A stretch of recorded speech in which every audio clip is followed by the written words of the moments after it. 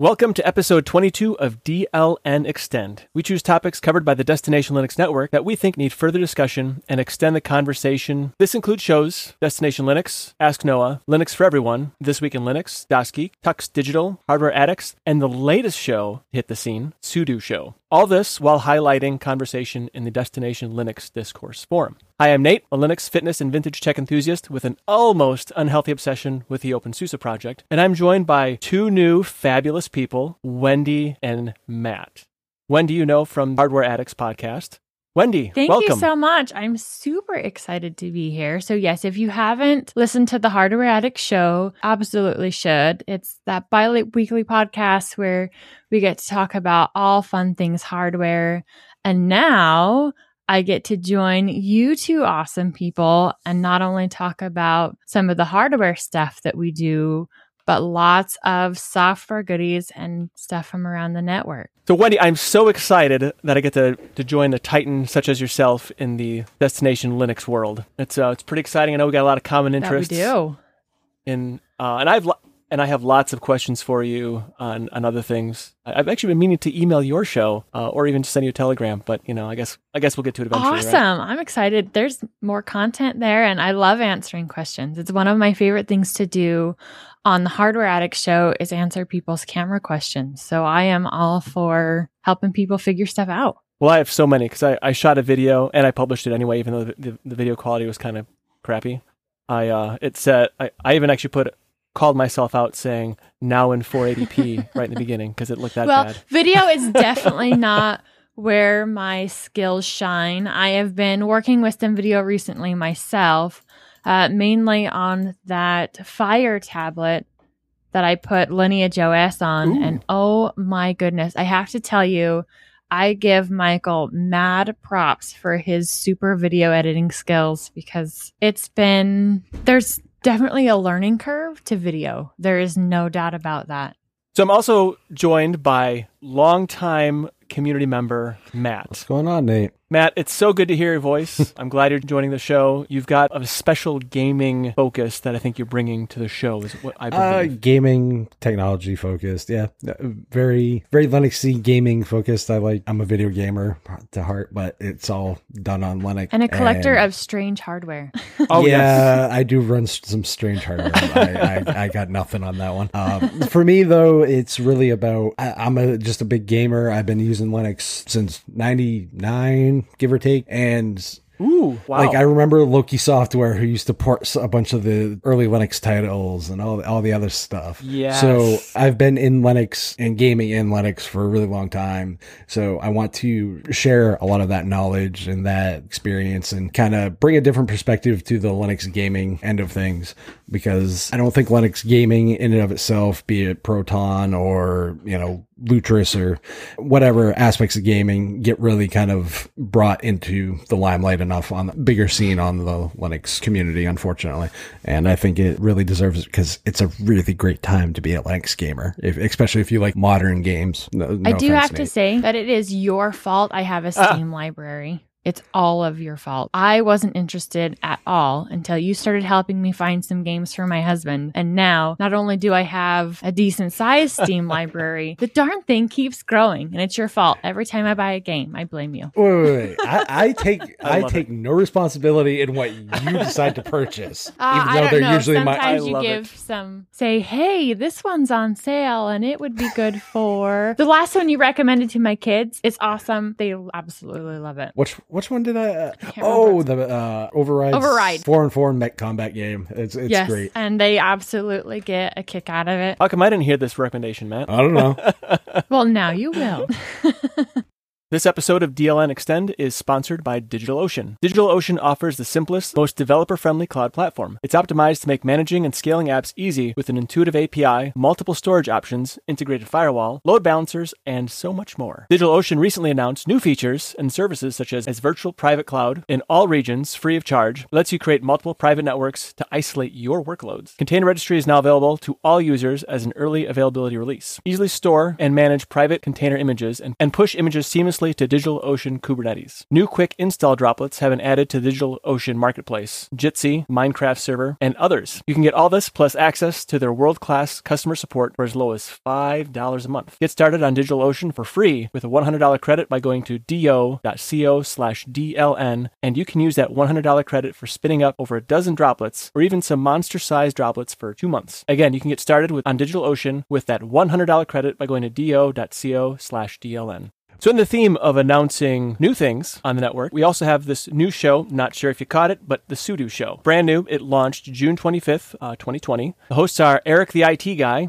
who's been around, and Brandon Johnson, both from Red Hat. The show is bi-weekly on Tuesdays, the 25 to 30-minute show, so it's perfect for the commute, and it focuses on open source for business. One of my favorite things about this show is both of these guys are extremely well-versed in this topic of open source for business. They've been working in it for years. It's going to be amazing to see all of the different things and pieces that they bring from what they're learning as they continue to work in this space and all the stuff that they've picked up through the years of being a part of it. They have some great insight to this topic. And I know I loved their first show and diving into all these little bits and pieces of what different companies do with open source projects. They have some great stuff coming. Yeah, definitely. I listened to the first episode and just the different layers that as end users, we really don't see that is open source and, all the various business models and stuff around that open core and all that kind of stuff. The hosts, Eric and Brandon, really bring a different flavor to like enterprise and open source and the role it plays. And I think it's really cool that this is actually a show on the network now because it gives that different perspective that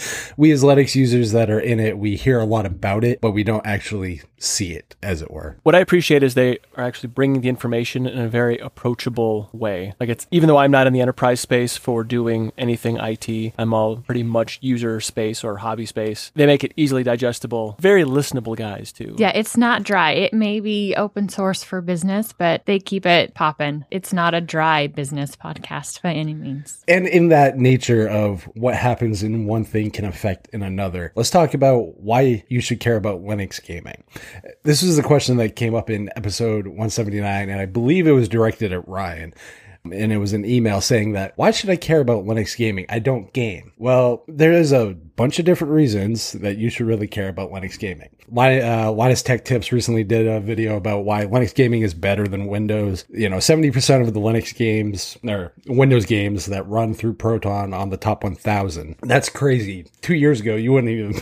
And they're at least running by gold status, isn't it? So, I mean, they've got some really good functionality, may not be perfect. And they're not just the indie games. You're able to play some of the AAA titles through Proton on your Linux system. Yeah, it's crazy when you go back and think about it. Like 2 years ago, it was a lot of the native ports, which is, I love native ports, but I also love games. So let's be honest.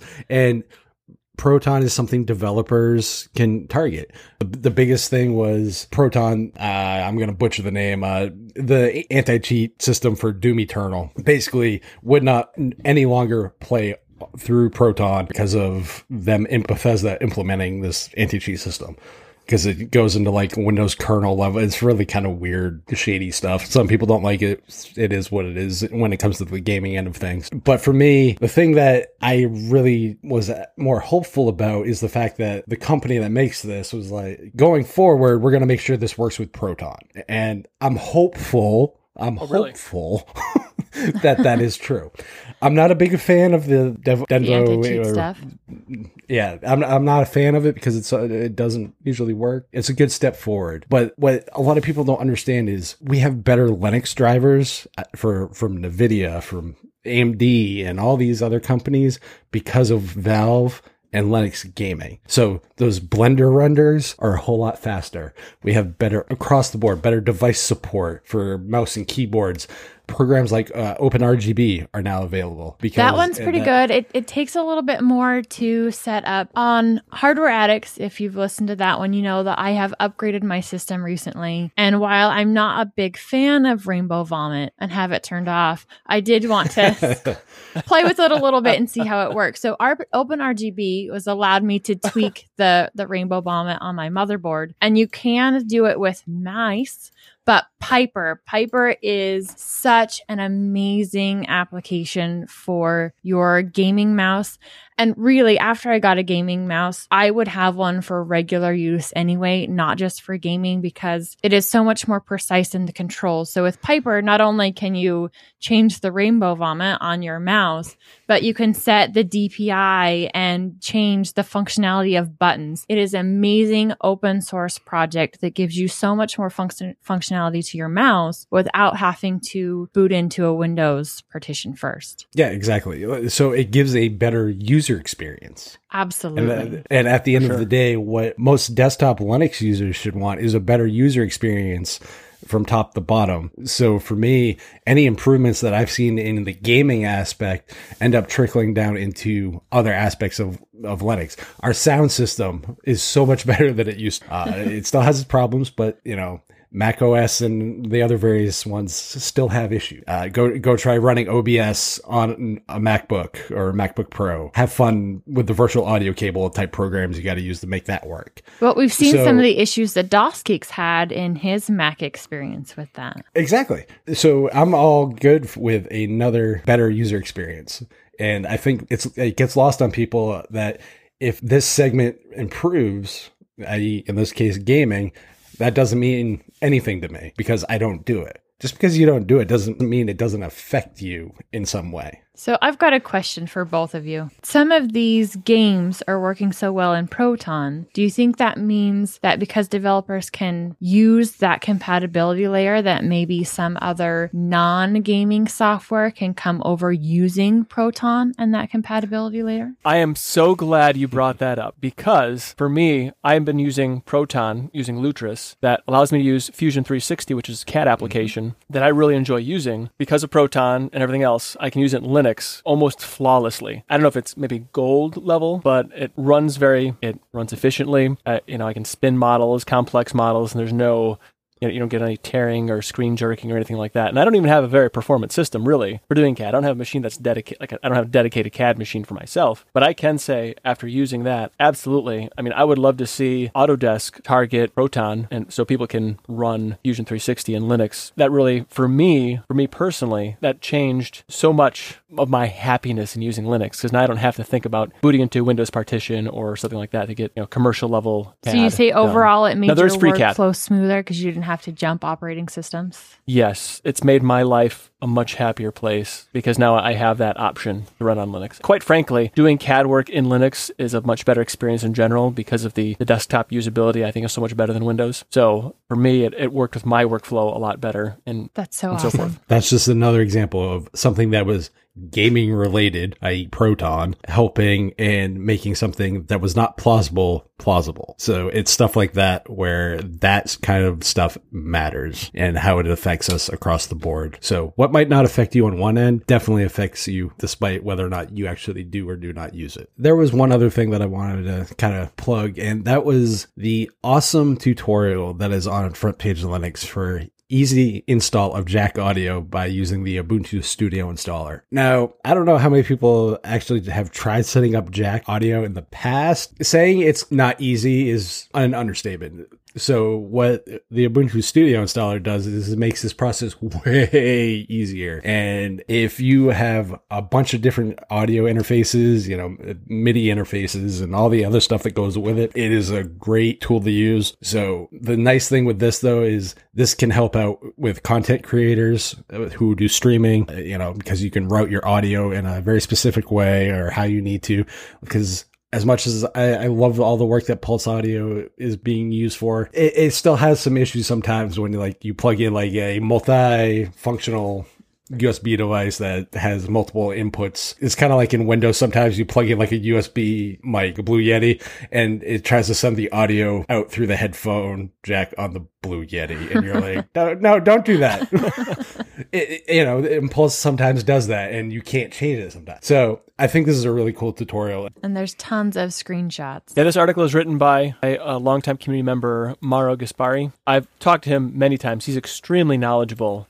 And it's a very well-written article. I don't know if I can adapt it to my OpenSUSE setup. It's a really great step-by-step article. And this is another great feature of the Front Page Linux, the way the community can contribute to the rest of the community in their knowledge. It's a great knowledge base. Speaking of knowledge base, conversations, and community, one of the biggest conversations across the entire network this week, from Linux++, Tux Digital, and even in the Discourse community forums, the conversation, of course, has been about Linux Mint blocking snaps and whether or not this is a good or bad thing. Now, this goes back for a while. So I feel like this kind of comes up from time to time. Like we always hear snaps jumps up in the conversation. And this is one of those things that it leaves me just scratching my head. What's your take on snaps? Just short version. Good, bad, or indifferent? Good. I think they're a good thing. For me, I'd also have to say good. I'm totally on the board with having packages that are not only easy for the person creating the application to maintain and update, but for people to have apps across whatever distribution they want to use. So I'm saying good. I'm going to say good as well. For me, this whole thing obviously rolls back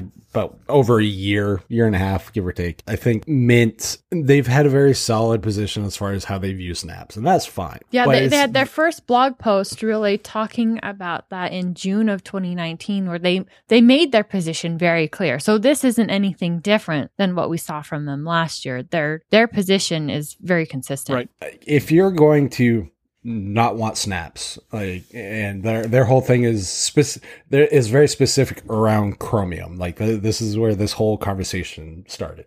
I get that they don't want snaps in their distro. Totally fine with that. I think the way they're going about it is not right. Well, it's not necessarily that they didn't want snaps in the distro. They're saying they do not want snaps automatically being installed instead of a deb package when you're using apt. So if you use apt to install Chromium, you should get the Chromium deb version and not the snap version is their biggest beef with this whole thing. And as we've seen from an October 2019 post from Alan Pope, the reason why they're making this change, updates for Chromium are coming out every 6 weeks. Not only do you have to package for every version of Ubuntu that they are currently supporting, and they do have, some other long-term releases going, but then you've got every architecture. So this was a way of, okay, we can still have Chromium, which is used throughout Canonical. The people who are actually working on Ubuntu can still have the latest version of that browser, but they're not having people spend so much time on packaging to get the deb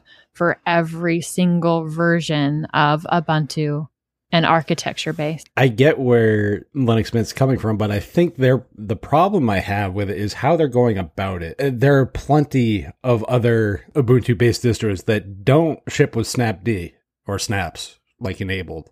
Yeah. Pop! OS comes to mind. My suggestion is, why not just pull the deb down from Debian? My biggest gripe with Mint is they use a lot of the Canonical backend. Hey, Mint, you guys maintain a bunch of packages already. Add a Chromium package, and there you go. And stop complaining about it. As far as I get their position, but what they're complaining about is an upstream decision that they rely on the infrastructure of the upstream.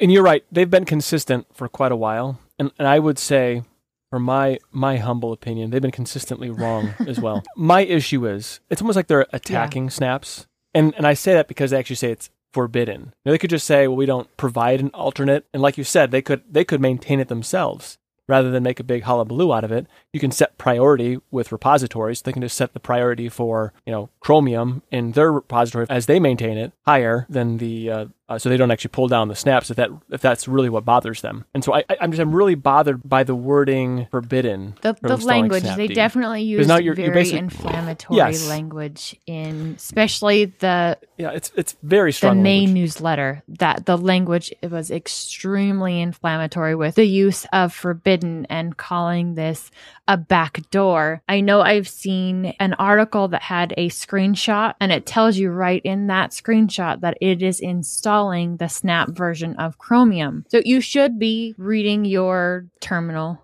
And even if you need to, walk away as something's installing, you can always scroll back up and see what happened. So they tell you that it's there. They do, and that's the thing. One of the distros I've been messing around with lately is an Ubuntu-based, 2004 distro, which is Nitrate. If you go into Discover, it tells you whether or not it's a Snap or a Deb in the selection screen. So the fact that they're actively going out of their way to saying, nope, you can't install Snapd. Why not just ship the distro without Snapd like you've been doing? Maintain your own version of Chromium if that's that big of an issue to your community, and everybody's happy. You're not actively blocking installing Snapd because of your ethos. Well, I don't even mind that. I don't even mind that they're blocking it, because it's their distro for their community, and if their community wants that, and they say that they have directions on how to enable Snapd if you want. I have no problems with those choices if they want to make them in their philosophy.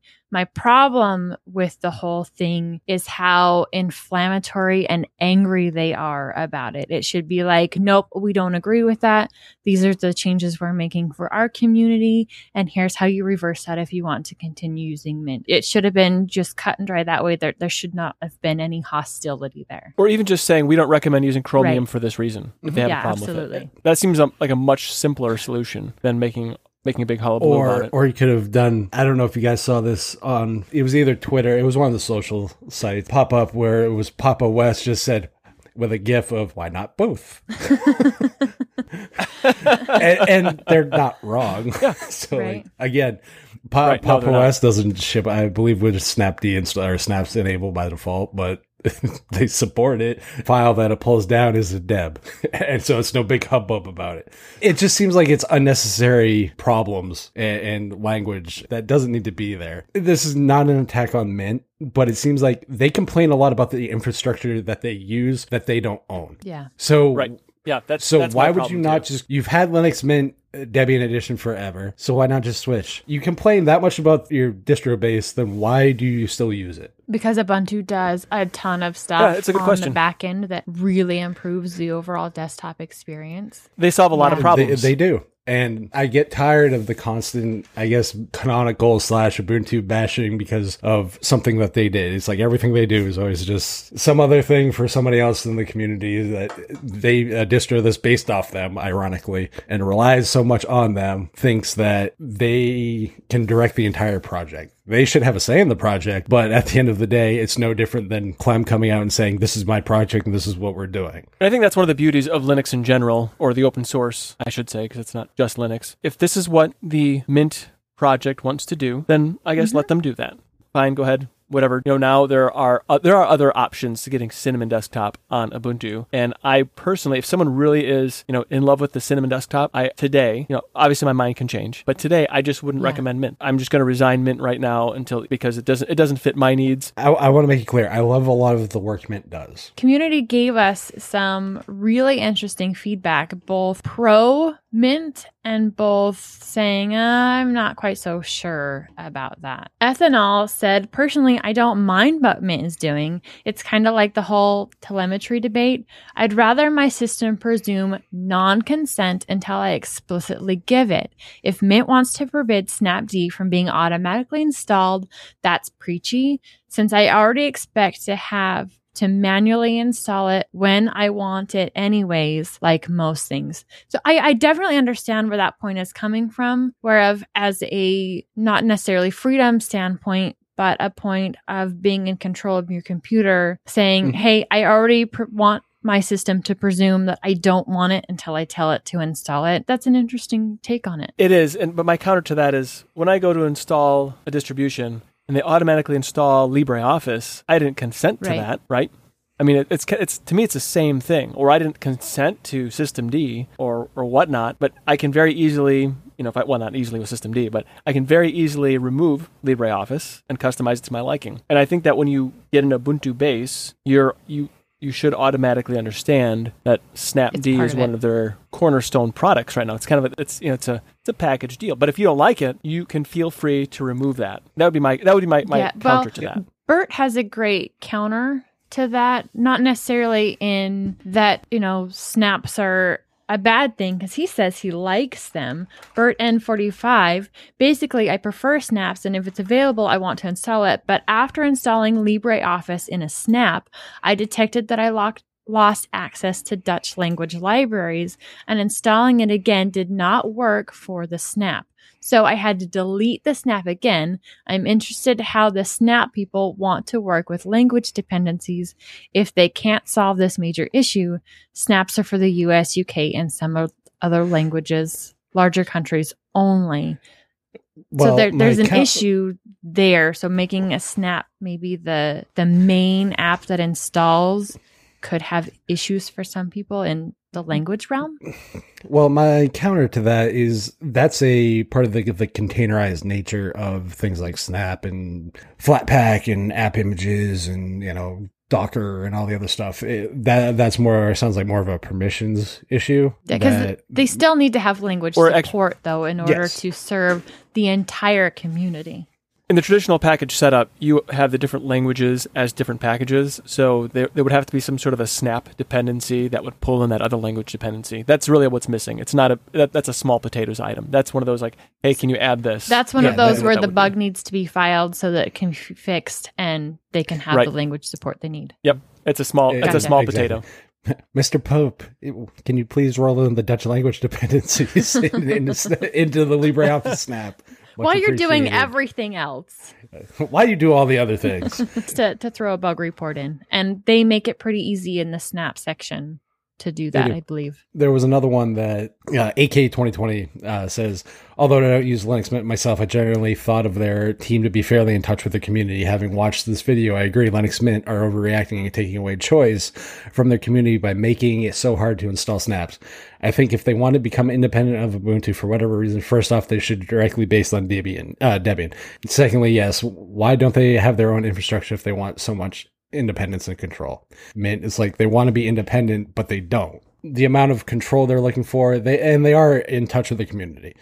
But I think their reliance on a back end that they complain so much about, it seems, is counterproductive to the overall growth of their distro. Just how I see it. I agree. It does have that air of, if you have like a child that goes off to college and they want independence from their parents, but they want their money too. That's what it reminds me of. Yeah.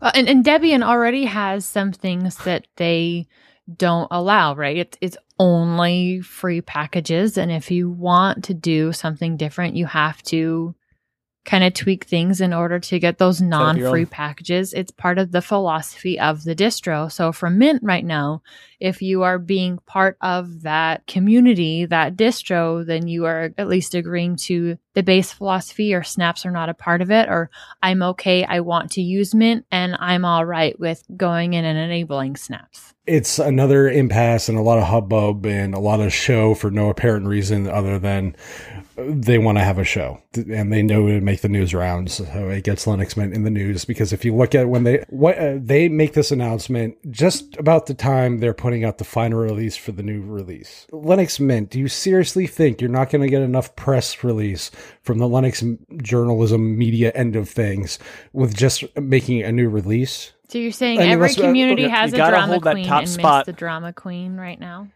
You got to hold that top spot on DistroWatch. See, that's important. MX is still there.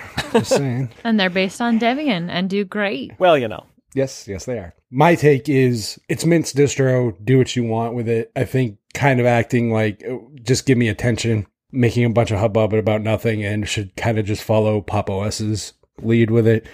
Just maintain your own version of it. Let people install Snapd if they want to. Don't tell them it's forbidden, because no user who goes sudo apt install Snapd and says app forbidden is going to know what to do generically without having to go and search for it. Yep. I totally agree. I think that's exactly absolutely it. I'm totally agree. I think all three of us are on the same page with this topic. So to Mint, do what you do. Some people are going to agree with you. Some aren't. Keep doing what you do, because you guys do make good contributions to the community. This just happens to be one that, at least in our case, the three of us just don't agree with. The biggest goodies. So this is a point release, so they don't do anything huge on the point releases. I probably should have had a little more prepared for that. So what comes is basically new hardware enablement. They have a new welcome screen that they're pushing into Leap now. So they're kind of getting on board to what they used to have some years back. But it's just a lot of tweaking and tuning. One of the things about OpenSUSE is they never seem to do anything like huge and grandiose. they just kind of they're kind of a boring distribution. I'm really selling it here, aren't I? But in the sense that they don't want to break things. They're very good about not breaking things. And they're very compliant with the GPL as well. So the whole distribution is GPL compliant, focused But that makes it great for business, right? So because you don't want things to be massive jumps and stuff in a business environment. Right. You want things to be stable, and you want to be able to get your work done and get stuff for clients done and not have to go, crap, the whole IT department needs to come in and fix this right now. The powers of OpenSUSE is how they make sure that, for me, the biggest thing that I've had with Leap, because I have a few systems that run Leap, the biggest thing that I look forward to with the next version of Leap is that when I do the either online or offline upgrade to the next distribution, it works. All the refinements that they have been doing in Tumbleweed with the distribution upgrades, essentially they've been tweaking that and making that better and better so that when they do these upgrades from static releases, that you don't have those hiccups, that it is stable and seamless as a regular upgrade within Leap. 4 years or so, this has been very consistent. I've even jumped versions going from 15 to or 42.2 or whatever it was to 15.1. So I've actually skipped releases before, and it's always been able to pull through. So I'm excited because it means that now all the people who I do support, that I do have on OpenSUSE, do their upgrades for them because they're not necessarily computer people, and I don't have to worry about things breaking. It's all just going to work. And so that's really what excites me most is I just don't have to worry. Nice. Yep. No, it sounds like a good release, so I might actually even give it a try, Nate. Yeah, you probably won't like it because it's not going to be unstable enough for you. So he likes just all the weird stuff. I mean, if it's a way out there distro that has 3 people on it, he's going to find it somewhere. Speaking of that, I'll be the third person. Yes. Speaking of that, what weird distro did you find recently? Oh, the weird distro that I found is actually one that is based off the Ubuntu Unity spin that's been kicking around. Edge Ubuntu discontinued after, I think, 1404, I believe. Yeah. And, there was no education-focused Ubuntu distro anymore. So the Ubuntu Unity guys have actually made a spin for Ubuntu Unity education. The way they're calling it is just Ubuntu Education right now. But they have 4 different meta packages based around the structure of the schooling. So years of schooling. It's really cool. I definitely like the fact that somebody's picking up this and running with it. It's definitely needed. This gets Linux into the school structure. Doesn't matter where, when, how, because they have packages from kindergarten end of things all the way to transitional / pre-college stuff. So are these specific apps to be used in education, or is it sandboxed in a way that kids can't get into stuff they're not supposed to be when supposed to be doing schoolwork? What makes it education focused as compared to just Ubuntu? From my understanding, at least from what I've seen so far, is just kind of the predefined applications that are installed. I'm not 100% sure about parental controls and all that stuff. That's not something I've currently dug into. Just from poking, this was literally released as of today at 10:11 Eastern time, so about 45 minutes before the show.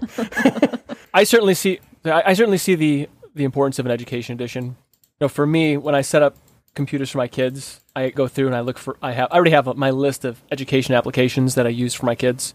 Like the Gcompras. I don't know if you've played with that. TuxType. No, you need to send me that stuff list, like that. Nate. Things. Oh man, am I a lousy friend? I will remedy that. You're as quickly not as a possible. lousy friend. Yeah, so I have now a bunch that of education. I know, I need that list. I have a bunch of applications I have my kids use that it's geared a little bit younger, but I want them to learn to touch type. I want them to learn. It's a lot of letters and numbers and things for my 5-year-old. And he really likes it. I also, maybe this is kind of mean, but I disable the touchpad and force him to use a mouse because I'm just that kind of dad. With that. I agree. Well, they will use the touchpad otherwise, and I really want them to learn to use the mouse. You can do just so much more. You just can't CAD with a touchpad. I'm sorry, you just can't. Anyway, but yeah, so there's a list there, and I could see it would be really nice if there was just an education meta package that had all the things that I want. I could very easily create one. It's not a big deal. There used to be an education edition and repositories and such, but those have all kind of merged in with the main repository, so those don't really exist anymore in OpenSUSE. But yeah, no, I totally see the point. Back to this, there should be an education edition. It just makes it a lot quicker for parents. They can just take that, install it on their computers given their kids, and they don't have to worry about faffing around looking for these different packages and so forth. So I think that's great, and I support it, especially with more people potentially educating from home now, due to things. This is good. This is great news. And I'm going to check that out because there might be some applications that I've missed. And so I will, after we're done recording, I will download that. Which the download link will be in the show notes, by the way. The other thing a game I've been currently playing that I've had for a long, long time. It is a Linux native game. It is called Dreamfall Chapters. This is a fantasy meets sci-fi / cyberpunk type game, like two different worlds. It talks about like the dream world and kind of which is your fantasy setting, and like the more modern sci-fi cyberpunk world, the real world, and how your character kind of intertwines in between those worlds and travels to them. It's a very Telltale's kind of game as far as like The Walking Dead and those kind of games. So it's episodic in nature. But right now, that game is on sale for $6.24 on Steam. So if you like story-focused games and you want Linux native, that is definitely one to go grab. And with that, so Wendy, what is going on in your world as far as your interests and stuff? Well, I am definitely very big into photography. And I know people ask, what are the different software pieces that I use? One of the best places to learn about that is episode 89 of Destination Linux, titled Kernel Poppin'. I go through all of the stuff that I use and why I use it, and none of that has changed. And I have to say that, oh my goodness, the applications for photography just keep getting better and better. There has been some amazing releases for GIMP recently where they're making it so you can do more of the non-destructive type editing. So I can work on a layer and blend things together. And I really don't do that as often. It's just not the type of thing I do. But sometimes you have like a black item and dust is on it. And I live in Idaho where it is dusty all the time. It doesn't matter what you do. It doesn't matter. I mean, I could use an entire can of air on something and there would still be dust all over it. So that's where GIMP is my best friend to go in and edit that kind of stuff off. And instead of having to do that directly on the image layer now, I can have a layer above it where it takes the different versions of the image that I've already blended together and then remove that dust. So sometimes I have two different images and they are different exposures because I want some things to show up differently. And it used to be I have to be like, oh yeah, I can't fix that one because it's not on that layer. It's on that layer. And I have to go figure out where it is and save multiple versions so that if I need to go back and undo it, I can.